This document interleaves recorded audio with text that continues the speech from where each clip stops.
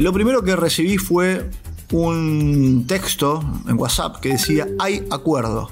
Sí, y a partir de allí en la prensa nos empezamos a mover y a tener la información de primera mano que decía que hay acuerdo, que estaba todo acordado, pero nos faltaba la oficialización por parte de la APF, nos faltaba ese tweet por parte de la selección nacional que diga está confirmado. Bueno, llegó, Guillermo Barros Schelotto, de forma oficial, es el nuevo técnico de la selección paraguaya de fútbol. De esto hablamos hoy en Footbox Paraguay. Esto es Footbox Paraguay con Nico Lithix, un podcast exclusivo de Footbox. Bueno, finalmente se ha llevado a cabo la oficialización de Guillermo Barros Schelotto como nuevo técnico del seleccionado paraguayo. Esto se dio en altas horas de la noche de este 20 de octubre, muy cerquita del 21. En realidad el comunicado tiene fecha del 20, creo que por un par de minutos podría tener fecha del 21. Una noticia que en realidad ya la veníamos leyendo, ya estaba publicada, ya sabíamos del principio de acuerdo, ya sabíamos del acuerdo pleno en realidad, y nos quedamos durante prácticamente 2 días aguardando la oficialización, aguardando ese comunicado por parte de la APF, aguardando ese tweet, porque hoy en día nos movemos de esa manera, esperando un tweet de la cuenta oficial de la selección paraguaya que anuncie lo que ya sabíamos.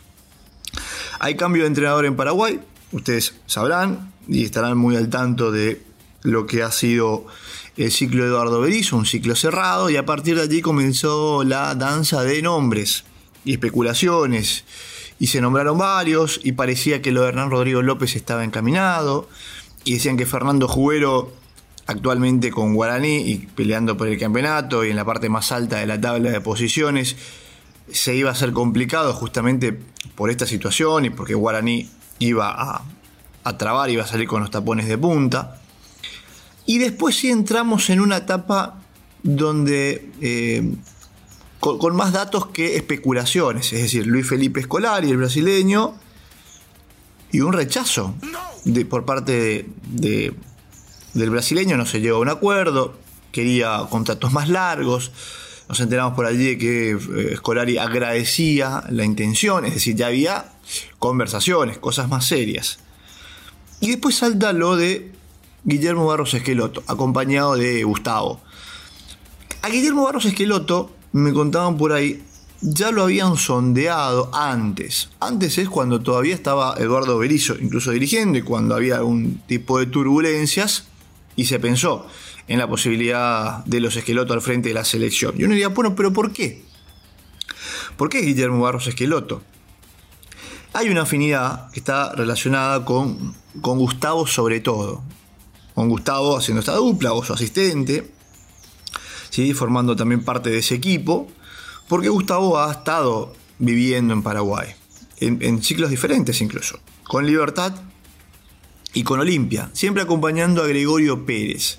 ¿Sí? Fue con Gregorio Pérez, que fue el técnico principal, y Gustavo estuvo ahí como asistente viviendo esas experiencias. Entonces Gustavo sabe lo que es el fútbol paraguayo, porque ahí como asistente ya ha estado en todas las canchas del fútbol paraguayo prácticamente, en las de primera, trabajando, y allí hay me parece que hay un ítem que hace que esto empiece a ser posible, porque Gustavo conoce el medio, porque conoce a los jugadores, y porque ahí hay un contacto, ahí está el contacto con Guillermo.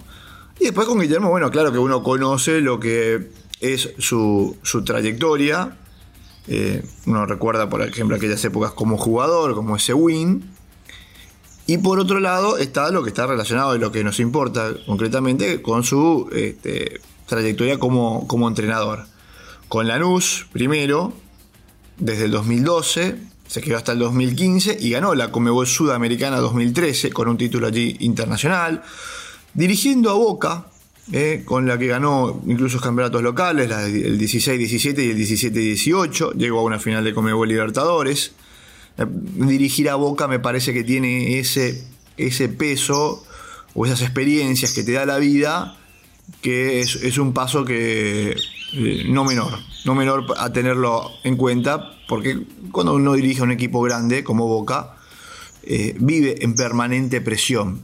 Entonces me parece que ese también es un ítem interesante. Y después, bueno, la experiencia que ha tenido en Los Ángeles Galaxy entre el 19 y el 20, allá en el fútbol de la Major League Soccer, en el fútbol de los Estados Unidos, que ha sido justamente su última experiencia como entrenador. Ahora será una cuestión distinta, porque es una selección. No se trata de un equipo, no es un día a día, no trabajás con los jugadores el día a día, sino que los tenés un par de días antes a un partido. Es decir, el tiempo de trabajo y para brindarle los conceptos futbolísticos y la idea que se quiere, hay que reducirla a pocos días de entrenamiento y muchas veces menos días aún con el plantel completo.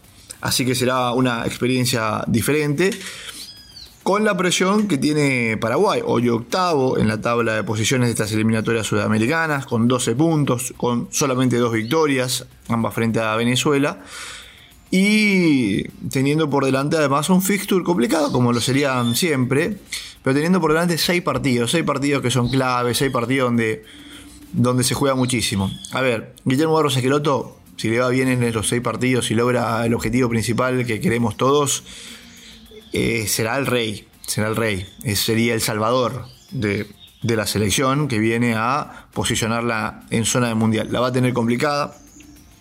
Claro que en un momento uno decía, bueno, necesitamos un técnico para estos 6 partidos, pero así también ningún técnico quiere agarrar a una selección, mudarse de país con todo lo que eso implica para dirigir 6 partidos, para vivir 5 meses en el exterior. Entonces, claro, uno como entrenador y un entrenador serio quiere algo más largo, un ciclo más serio, un tiempo más largo, porque en este tipo de casos un entrenador, cuando tiene que mostrar sus ideas, necesita tiempo de trabajo. Por eso es que el contrato será un poco más largo. Los rivales que tendrá Paraguay por delante, o tendrá Guillermo Barros Schelotto, serán Chile-Colombia. O sea, el debut es frente a Chile de local, Colombia en Barranquilla de visitante, siempre en la difícil Colombia y en la calurosa Barranquilla. Después, local ante Uruguay, visitante ante Brasil, y local ante Ecuador y visitante ante Perú. Es lo que viene justamente para este seleccionado nacional, que ya lo ha anunciado entonces a Guillermo Barros Schelotto como nuevo entrenador de la institución. Así que se dio nomás la llegada de Guillermo Barros Schelotto. Estoy buscando para tenerlo a mano, simplemente, lo que está relacionado con el comunicado de la APF. ¿Sí? Aquí, ya que hablamos recién del contrato, aclara el comunicado que tiene vigencia hasta finales de la Copa América 2024. Allí me parece que pasó el tema justamente para llegar al acuerdo, lo que decía del proceso largo y demás, y además tener una competencia como por ejemplo la Copa América, una competencia importante también como para llegar hasta allí y poder hacer evaluaciones de cara a lo que será todavía con tiempo la próxima Copa del Mundo. Si está todo bien, seguirá, y si las cosas no salen por el camino, hasta allí llega el contrato, hasta la Copa América del 2024. Generalmente los contratos y los procesos de los entrenadores son de mundial a mundial. En este caso hay como una evaluación previa con la Copa América del 2024 entonces, así que ya está todo oficializado. Era el comunicado que estábamos esperando.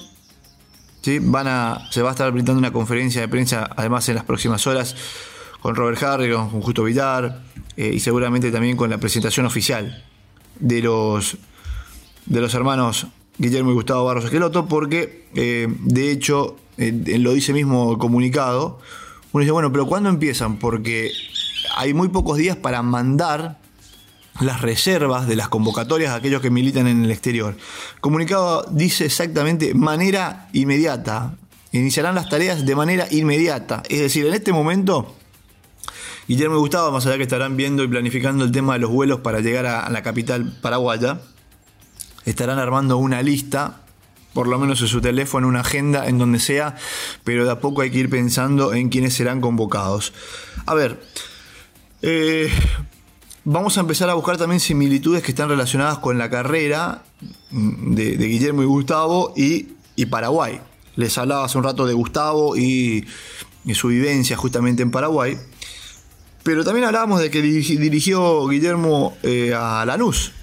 En un momento donde Lanús jugaba Gustavo Gómez, hoy capitán de la selección paraguaya, y Miguel Almirón, hoy emblema de la selección paraguaya. Entonces allí también uno encuentra justamente ese toque entre el entrenador y jugadores claves del seleccionado, que me parece que son importantes, que suman, porque eran dos jugadores claves dentro del equipo que dirigía Guillermo, dos jugadores que ya los conoce, y donde tiene alguien para apalancarse, tiene una referencia, tiene alguien a quien llamar, me imagino yo, en una concentración, a las 10 de la noche, porque me parece que esto es así, esto funciona así, a las 10 de la noche, Guillermo diciéndome, Gustavo, y hacer preguntas.